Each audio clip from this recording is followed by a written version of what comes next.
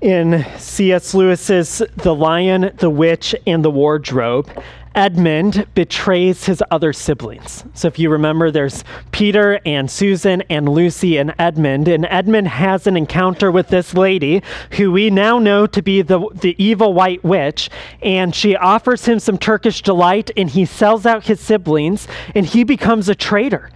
But what he finds out is that this witch is really wicked. He goes back to her and he gets thrown in prison. And instead of Turkish delight, he's given stale bread. And he just wants to escape, but things keep getting worse for him. And eventually he learns that he's going to be sacrificed on this ancient table of stone. Well, that's problematic for Edmund.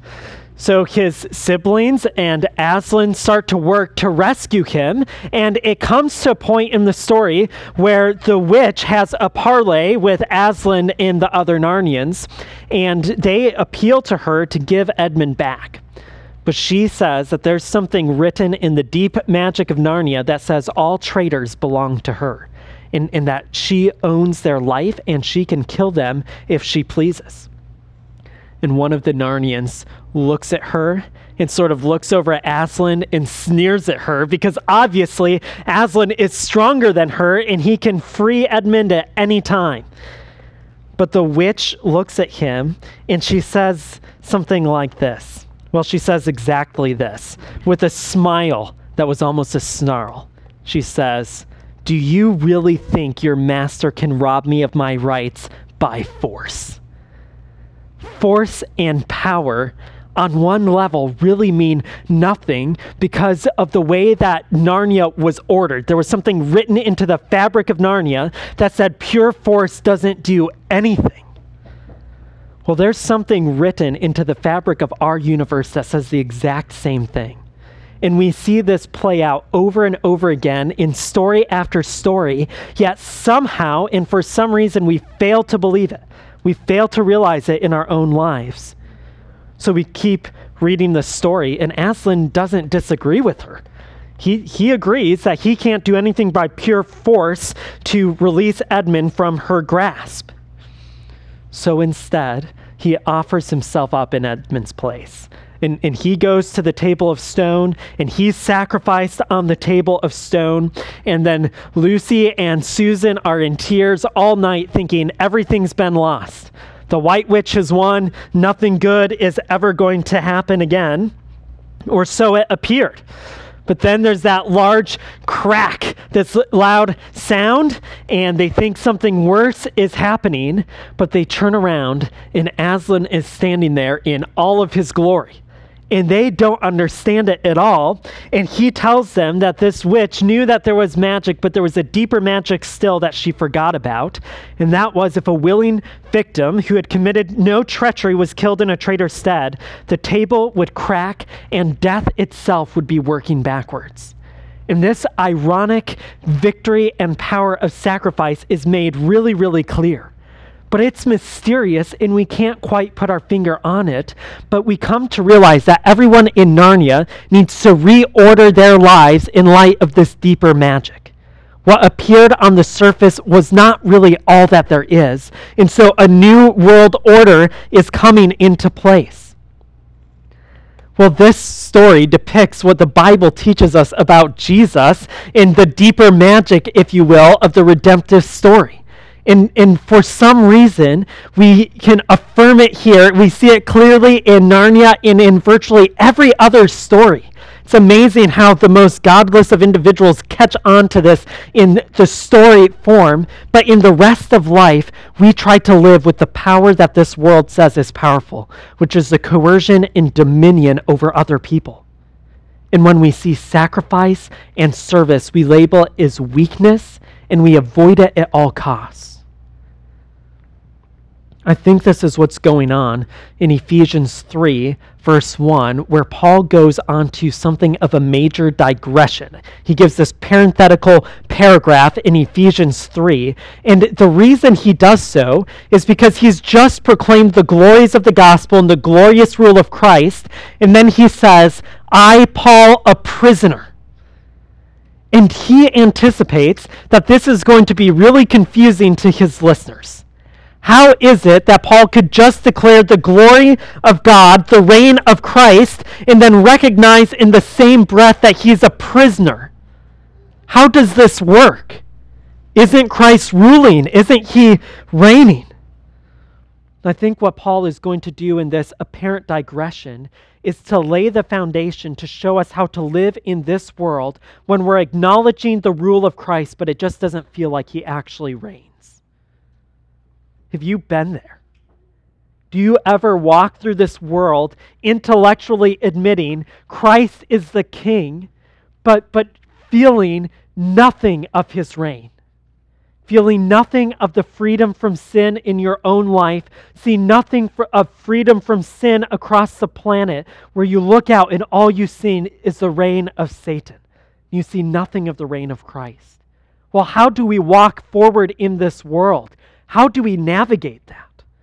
Well, in this digression, or so-called digression, Paul is going to give us some hooks to hang on to so that we can navigate this world believing and operating in this ironic victory of Christ when it seems like it's not really there. So as we get there, we need a quick recap on where we've been. Paul's been laying out this marvelous redemptive plan of God. He started in Ephesians 1 talking about God's electing grace. He talked about our adoption as sons, our redemption from sin, the sealing of the Spirit. These glorious things that are experienced both in personal and corporate salvation. So in Ephesians 2, 1 through 10, he pointed out that we were dead in sins, but now we've been made alive in Jesus Christ. And then in verses 11 through 18 of chapter 2, he's pointing out that we need to see the unfolding of God's redemptive story. We just sang those words. Well, the unfolding was that now Gentiles are included into the people of God.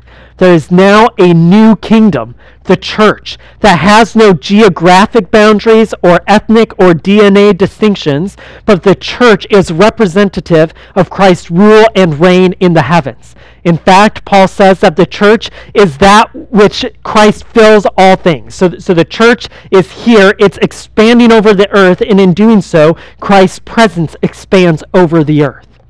So you can see why, when we get to this glorious climax of the pyramid, the church as the undeniable proof of Christ's reign, that when Paul says, I, a prisoner of Christ Jesus on behalf of you Gentiles, that he needs to digress and tell us how both can be true. How Christ can reign in the church, yet the very apostle to the Gentiles is in chains. So I'm going to try to give you a few things to hold on to, some actions to take, or some steps to go through that I think we need to do every single day. I think that we need this every day. And when you start feeling like Christ is not alive in me, or Christ is not reigning in this world, you need to go through this cycle of steps and then hit repeat and go over and over and over again. We begin by reflecting on the gospel.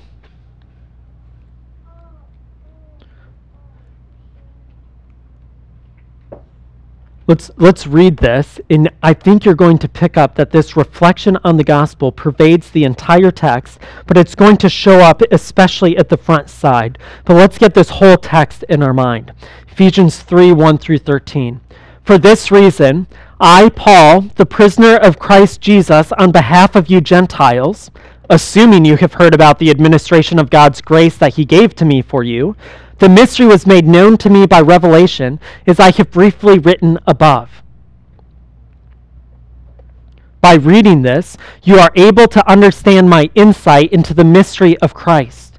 This was not made known to people in other generations as it is now revealed to his holy apostles and prophets by the Spirit.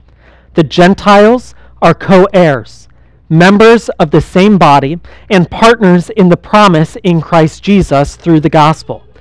I was made a servant of this gospel by the gift of God's grace that was given to me by the working of his power.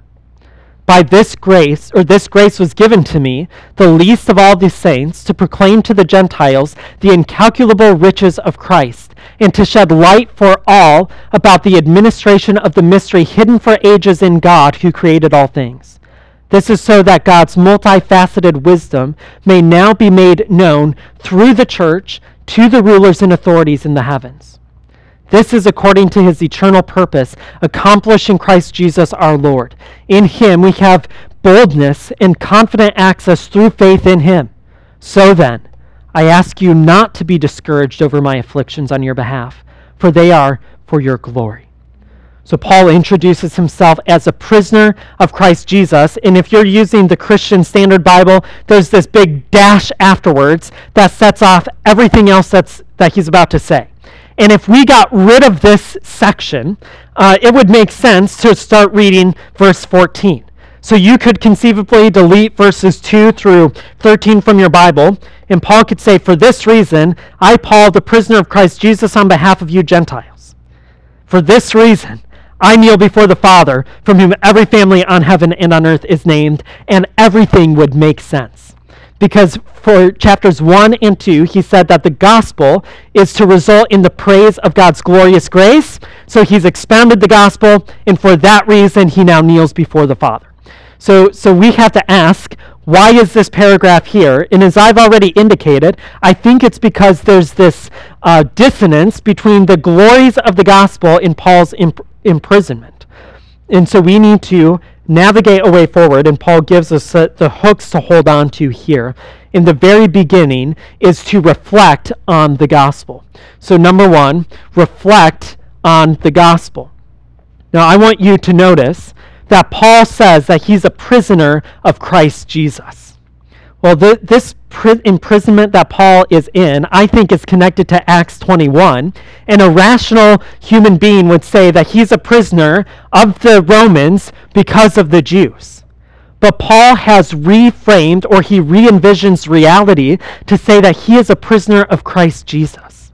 So even in his imprisonment, he sees it as the reign of Christ that is being executed, not the reign of the Romans. So as Paul goes on to say this, I think he intends for us to hear everything else and then reinterpret reality through a theological lens, which is the lens of the gospel. Because the gospel starts to show us that the power forces of this world are nothing but pawns in the plan of Christ. So we need to reflect on the gospel so we have these gospel lenses, or these eyes of faith, to see what actually is going on. So it reorients reality. It really reorients us to reality. So he mentions this, assuming you have heard about the administration of God's grace that he gave to me for you. I think this is a tongue-in-cheek sort of comment of, hey, you should actually get this already because you've heard about how God is administrating his work in the world, and it was through Christ's death and my imprisonment. You've heard about this, you know this, but it doesn't always make sense, so you need to reflect on this once again. So he says that you're able to understand my insight into the mystery of Christ by reading the things that I briefly wrote above. By reading this, you're able to understand why it sometimes looks like Christ doesn't actually reign. So he appeals to what he's already written, and he tries to show that by the Gentiles' inclusion into redemptive history, God is genuinely at work. These aren't just old words on a page and proclamations of nothingness. This is a dramatic change in the course of world history, and it's evidence of God's power and working and grace. So we should not be blinded to what is happening here. This is tough for us because we're so far removed from the Jew-Gentile conflict that we can read about this inclusion of the Gentiles and act as if it doesn't really matter at all. What Paul wants us to do is to go back and reread these sections and meditate on them and reflect on them and see how actually this is the start of new creation. This is no less dramatic or exciting or powerful than when the trees started to bud again after the flood and the world was recreated. That's the kind of power that's on display in the inclusion of the Gentiles into the people of God. So he points us to work back and reread that section. And I think that this is a call to meditate and reflect on the truths of the gospel is the means by which we see reality clearly. Notice, though, that this reality, the power of the gospel, is not at odds with service and sacrifice and suffering, because in the very next breath, in verse 7, Paul says that he was made a servant of the gospel by the gift of God's grace that was given to me by the working of God's power. Those concepts I don't think we always put together. Service, gift, grace, and power. Well, in the gospel world that we live in, these things actually do go together, to where service and triumph are one and the same. I think what Paul is doing here by drawing attention to himself is to show us how he is embodying what Jesus did, how he is picking up the mantle of Christ, so to speak, and now going forward. So where Jesus declared the gospel of the kingdom to the Jews, Paul is declaring the gospel of the kingdom to the Gentiles. Okay, so what I'm trying to do here is to show that Paul is recapitulating the life of Christ, and he's pointing to himself as an example that we would recapitulate his life in our own. We have good evidence to do this in other texts where he says, imitate me as I imitate Christ. Well, I'm trying to draw your attention to the way that happened because we start to see that we have a call of service and sacrifice just as Paul did. So there, where Jesus was a servant of Yahweh, about which the prophecies were written and understood, Paul was a servant of Christ, about whom the prophecies and mysteries were revealed. So where the prophecies were written about Christ, they were revealed to Paul, and now he's giving them to us, and he's saying, read this, and you're becoming like me in this way. So there's a passing on of the torch, so we should not start to think that the glory of the risen Christ means suffering for Paul and no suffering for us. We follow in his footsteps. God's power was displayed through the death, resurrection, and exaltation of Christ, as Paul described in chapter 1. And now in this text, Paul is becoming a prisoner and a servant of the gospel through the working of God's power. So we see this pattern developing in Christ and now in Paul, and it's going to be true in us that God's power is made evident and worked out through service and suffering and sacrifice. So a common theme in Jesus' teaching and actions was the power of sacrifice in the greatness of service. So he regularly rebuked his disciples for desiring the kind of power that the Gentiles exercised rather than the self-giving power that he himself modeled. Well, Paul is now writing to the Gentiles, telling them that they need to exercise a different kind of power. And later in the letter, he will say, don't live like the Gentiles live. His point is that Jesus has redefined weakness and power, and if you hear the message about Jesus and you think that it's a message of worldly power, you're missing it altogether. So I think that we need to start reading everything that Paul says and does in light of everything Jesus said and did, and we're going to see that Paul becomes an imitation of Christ. And as we see his suffering, it's not at odds with Christ's suffering. It's following the pattern of Christ's suffering, and that's a pattern that we ought to take on as well. So when we start to feel suffering in our life, it does not mean that Christ doesn't reign. When we start to see worldly powers grabbing hold on everything, that doesn't mean that Christ doesn't reign. When you start to sense a battle of sin in your own life and you wish it was just over immediately right now, that's running away from the cruciform suffering path that both Jesus and Paul took, and that they invite us and demand that we walk as well. So when we hear that Paul was a prisoner, we need to respond not by thinking this doesn't make sense, but by saying this makes perfect sense, because God's power is made perfect in weakness and suffering. So how should we respond to these things? How should we respond to this opening digression paragraph? Well, first, I think that you and I need to read and reread and reread the Bible over and over and over again. This is not Sunday school Band-Aids to put on your spiritual wounds. This is the very stuff that gives you life. You need to read the Bible. I think we all know this, but I think we all fail to do this over and over again, and then we wonder, why is it that the world seems so dreary? Why is it that my life is so broken? Well, it's because it's in the gospel that we find hope and life, and we make sense of the messed up reality that we encounter. So read the Bible over and over again. Read it on your own. Read it with others. Listen to it. Memorize it. Get the Bible inside of you so that you become a different kind of person, and you recognize that the power that Christ brings is one that entails suffering, and then you're going to start to see that suffering is not an evidence that Christ isn't at work, but it's actually an evidence that he is. So first, I think you need to read the Bible over and over again. Second, we need to look to those who have gone before us. Don't try to make sense of your Christian experience in isolation from other Christians. If you try to do that, on the one side, you're going to start to think that what is normal Christian suffering is unique to you, and you're going to start to have pity parties over and over again and feel like your life is awful and no one else has had these problems.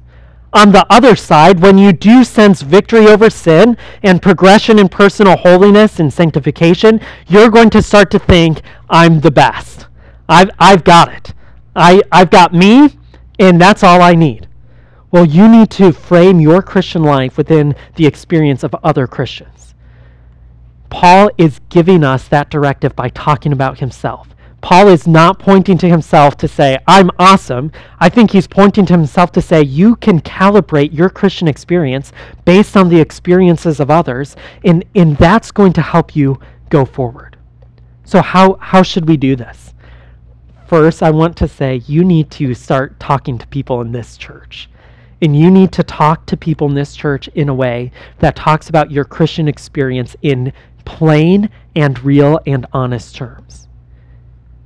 If nobody knows what's going on in your life, they're not going to share what's going on in their lives, and you're going to calibrate your Christian experience to theirs with this facade that's not real.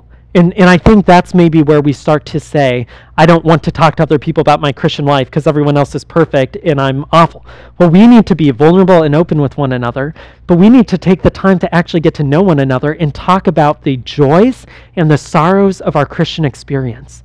That way we can weep with one another and rejoice with one another as we go through this life together. So that's one level at which we connect our Christian experience with that of others. The second, I think you need to read biographies and autobiographies of Christians who've gone before us. If you have never done this, you're missing a gift of God. If you are looking for some, let me just give you a couple of suggestions. I would suggest that you pick up Jim Elliot's journal that's been published. He is very open and transparent there, and he died, I think, when he was like 28. And so you see this guy who lived a very short life, and you see joy and sorrow, failure and success in the Christian faith, and I think that's helpful. But then also read biographies of Christians like way back. Like read Fox's Book of Martyrs and see Christians who suffered and Christians who denied the faith and later repented. Read all sorts of biographies to help calibrate your Christian experience.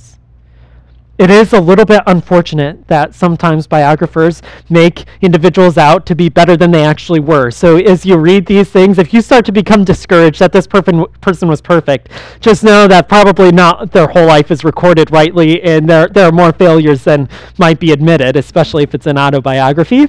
But read these things and calibrate your Christian experience in light of it. But then I think third, read literature, listen to songs, watch movies, and see the truth that suffering and sacrifice is the genuine path to power and glory play out.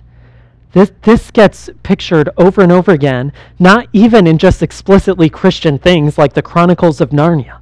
I don't know why it is. I have some suspicions, but I think the most godless authors are writing biblical truths as they show that weakness triumphs over strength. And when you're watching movies and reading books and listening to music, when you start to catch these things, think about their truth and recognize that they only have truth because they connect to the truest story, which is the story of God's redemptive work in this world, where power is trumped by weakness. So don't allow your listening to songs and reading and movies to be mindless entertainment, but allow it to form you to be the kind of person who embraces weakness over strength and power. So number one, reflect on the gospel in any way you can, particularly by reading the Bible, talking with other Christians, and seeing the truths of the gospel in literature and media. Number two, remember and realize your role in God's redemptive plan. So when I say realize your role, I mean like actualize it, play it out. So don't just remember that you have a role on the script of God's redemptive story, but actually act it out in your life. So remember and realize your role in God's redemptive plan. Paul talks about his here in verses 8 through 12, and then he talks about the role of the church. So listen as I read these verses and distinguish between Paul's role right now, where he says, "This grace was given to me, the least of all the saints, to proclaim to the Gentiles the incalculable riches of Christ, and to shed light for all about the administration of the mystery hidden for ages in God, who created all things." So that was Paul's role. On the script of the drama of redemption, Paul had a part to play, and that was to record the mysteries of redemption so that the rest of us can read it and reread it and reflect on it and understand it. That was Paul's role. And now he talks about the result of that, which is the church's role. Verse 10. This is so that God's multifaceted wisdom may now be made known through the church to the rulers and authorities in the heavens. So we have a part to play as the church, which is to make it known the wisdom and power of God to the rulers on earth and the authorities in heaven as the gathered assembly. You have a part to play, and you need to remember that and work it out. Now, I think if you're like me, there are times where you say, I don't want to play my part. And I'm questioning God's wisdom in writing that part into the script. Why didn't Jesus rise from the dead and instead of ascending into heaven, set up a throne and crush all of the rulers and authorities? Why instead did God appoint Christ as the head of the church and make the church the visible representation of Christ on this planet? That I don't understand it. This is a mystery to me. If I wrote the script, Jesus would be here now, and his power would be clear in the most clear way. He would be on a throne. He would have a rod of iron, and he'd be telling people what to do directly. Well, instead, God's wisdom and Christ's rule are being displayed through a weak and broken but growing and glorious church that expands across the planet. Paul has already talked about the church in that I think there are three threads that we can grab onto where we can start to see how the church displays the wisdom and power of God. The first is that the church serves as the earthly representation of Christ's rule and God's power. This is what I've been hinting at already, but it is the church that extends Christ's rule and reign across the planet. And it demonstrates that our human conceptions about power and authority need to be turned on their head. It shows us that God has a different kind of authority that welcomes others into it, that doesn't just crush other people. Our distorted views of power say, I need to crush people as objects or use them and just get my own way. Well, Christ is getting his own way through the pervasive power of weakness. So he sets up the church as his rulers and as his presence. And what's interesting to me is that as human rulers and authorities look at that weakness and scorn it and persecute it and try to stamp it out, all of those kingdoms and emperors who have done that don't exist anymore, but the church does. And there's this wide angle view that God gives us by allowing the church to represent Christ's reign, which is to say that no human ruler, no matter how strong or powerful in the moment, can oppose it. There are what are now funny inscriptions in writings where there are emperors who say that the church is not going to exist. And they talk about persecution and how they're about to wipe out the last of Christianity. Well, none of those emperors are around today, and neither are their kingdoms, but the church is. So God's power is made perfect in weakness, and that's seen over time as the church outlives and outlasts any kingdom that's marked by geographic borders or DNA or power in terms of wealth or anything else. This is a reminder that we need because we, I think, are trying to grapple with how do we live in a particular country with geographic borders, but recognize that everything that country is about is in terms of a human standard of power, and it's not going to outlast the church. Well, I think that we need to start to live out our identity as a church, as our primary identity, and understand that our nation is going to fade away. It's not going to last. It will come and it will go, but the church will abide forever. And I think there's a right way to be patriotic. There's something good about saying, my country is the best country ever. But there's also something that can be distorting and corrupting that starts to align your life and heart with the power structures of this world when the way that God gave us to display his wisdom and power is through a church that has no geographic boundaries. So one thread, as Jew and Gentile become one body, is that Christ's power is demonstrated over time as it's the only kingdom, the only nation, the only citizenship that will last. The second thread is that the church serves as an inbreaking sign of the new creation that is to come on the final day. There's a reason that Paul talks about Jesus taking the Jew and the Gentile, and making them one new body. Well, that's indicative of a new Adam. This is recalling the language from the Old Testament where God made Adam, and out of that one body, he made another person. Well, now out of two, there's one, and it signals that the new creation is coming. That out of the many, because of the one Spirit, the one Lord, the one God and Father of all, there will be one new creation that serves God's purposes forever. So right now, as we just see the inbreaking of that, it's like a little plant that you kind of wonder, is this actually going to take off? We have this mint plant in a thing in our yard, and it's like, is that thing going to grow? Like there's been a lot of rain, and it's been kind of battered and beaten, but I know mint, it's going to keep growing. We're going to have more than we want. But I think that we look at this new creation of the church and we sometimes wonder, is this battered thing going to take off? Is this actually going to happen? But God is faithful to bring it about. In the weakness of the church, we see Christ's strength as the head who causes it to grow up into himself. The third thread of the way that the church manifests God's wisdom and power is that the church now serves as a holy temple. That was the last section of chapter 2 where Paul said that the church is a dwelling place for God. There's been a transposition of sacred places into a sacred people who have access to the true God. And this is where power is found.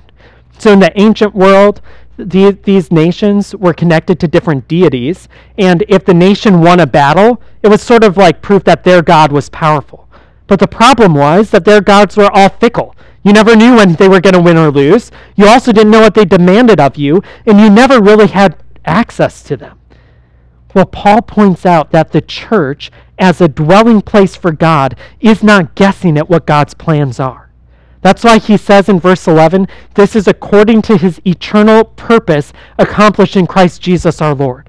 Where the gods of Rome, they didn't have eternal purposes. The God of the church does. The Lord of the church does.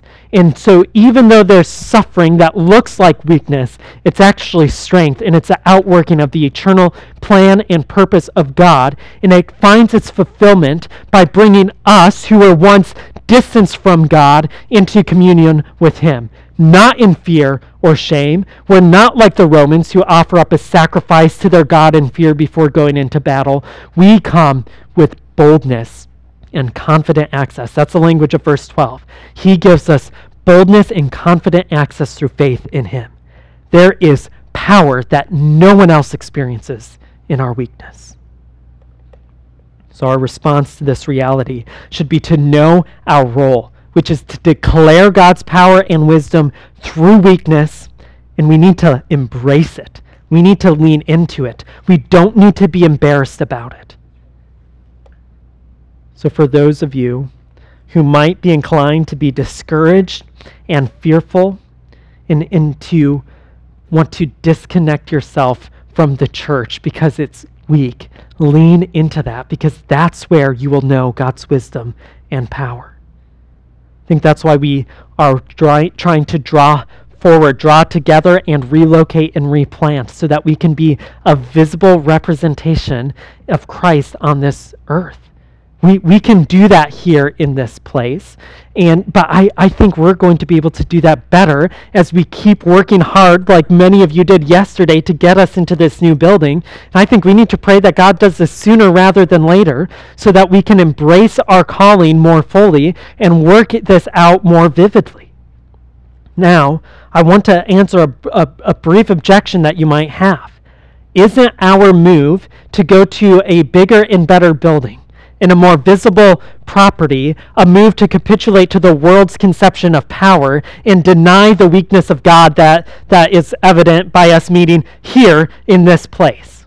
I think that's a legitimate question, but I want to suggest that we can sometimes confuse weakness with shoddiness, or weakness with laziness or apathy, and sometimes we try to say we should just maintain the status quo to avoid being like the powers of this world.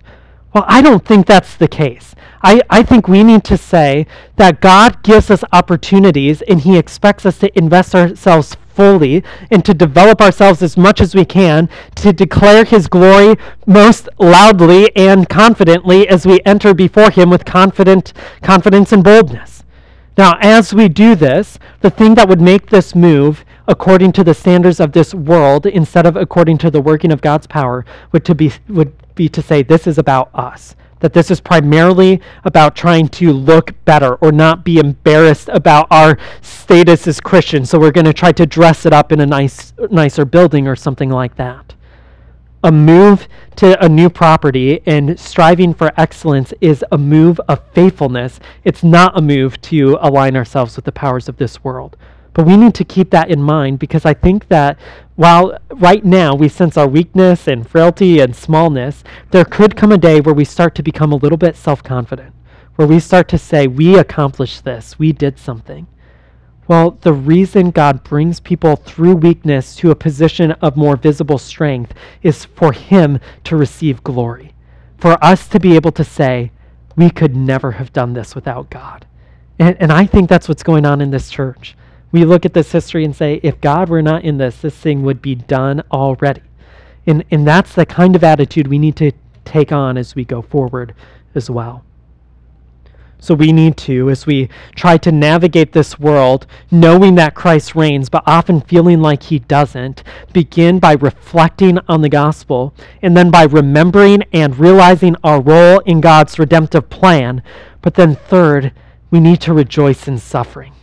And in fact, the former two allow for the latter. As we reflect on the gospel, as we remember and realize, work out our role in God's redemptive plan, when suffering comes, our response is to rejoice.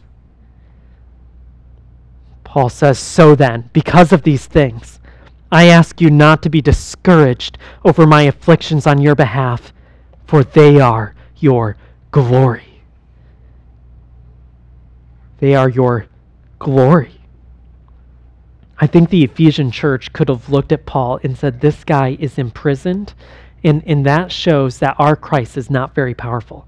And we're embarrassed by this, and we need to disconnect from this, and we're discouraged. Paul's telling them, no, this is the exact way that God works to show his power. And that's why I'm a prisoner of Christ Jesus, not a prisoner of Rome. Well, when we experience suffering, there is something right about weeping. That Jesus shows us it's okay to weep about hard things. So when I say we need to rejoice in suffering, I'm not telling you to have this insane, obscene joy when something bad happens. That's not what I'm trying to say. There's a kind of rejoicing that comes in tears and mourning and knowing that things are not right in this world. So when you encounter that, weep. When you encounter trouble, it's okay to be down. And when you see other Christians who are weeping, you have a covenantal responsibility to weep with them and to mourn with them. So when I say rejoice in suffering, I include all of those pieces in there. I'm trying to say, don't be discouraged in your weeping. Don't be disheartened in your mourning. Because these are the very things that make God's power known. These are the very things that are the stuff of new creation working itself out in your life. So how do we balance these things? Well, first I want to say you don't balance them. They go together. They fit like a puzzle piece. So it's not as if, where have I shed too many tears and where do I need to start, smiling again? It's not one or the other. I think both fit together like a puzzle piece where there's joy in sorrow, where there's strength in weakness. And we need to embrace both of these. So let me give you 2 suggestions for how to do this. The first is do not hide your weakness. I've already said this, but do not hide your weakness. Do not run from your suffering, and do not wallow in discouragement in your afflictions. Put these things out in a way that you see them, you honestly recognize them, and you let other people see them too. Now, I'm not saying try to draw attention to yourselves. There is a way of operating in a community where you make everything about you and how hard life is for you. Don't do that. But also don't hide things. Don't be self-conscious about telling someone this really cruddy thing happened this week and I am weeping over this. That's why God gave us one another, is to invite them in and to see Christ stronger in them than in me. So whether it's pride or a culture of Minnesota nice or some kind of insecurity, don't hide yourself and your weaknesses and your discouragements and afflictions from others. Instead, invite others into this. And as they invite you into theirs, don't move on to tell a joke to try to distract them, but weep with them and mourn with them. Second, do not abandon sacrifice and self-giving for coercion and self-satisfaction. Do not abandon the sacrificing way of Christ for the self-taking and consuming way of the world. Jesus Christ turned everything on its head. Authority is redefined, suffering is redefined, pain is redefined. So don't run from those things. Walk into them knowing that Christ walks with you. Position yourself to embrace this cruciform path of Christ so that you will experience the joy of the resurrection, both in spiritual ways and on that final day when Christ makes all things new. So don't hide and don't avoid. Embrace your suffering and rejoice in it. There is no doubt that starting in like 10 minutes, you're going to experience something in your life today or during this week that makes it seem like our King has not actually conquered. like Christ does not actually reign. You might feel like Susan and Lucy as they're mourning the death of Aslan, and they hear a crack and they think things are only getting worse. Becoming a Christian has only made life worse for you, and you're going to experience, I would imagine, some point in this week where that feels like it's the case.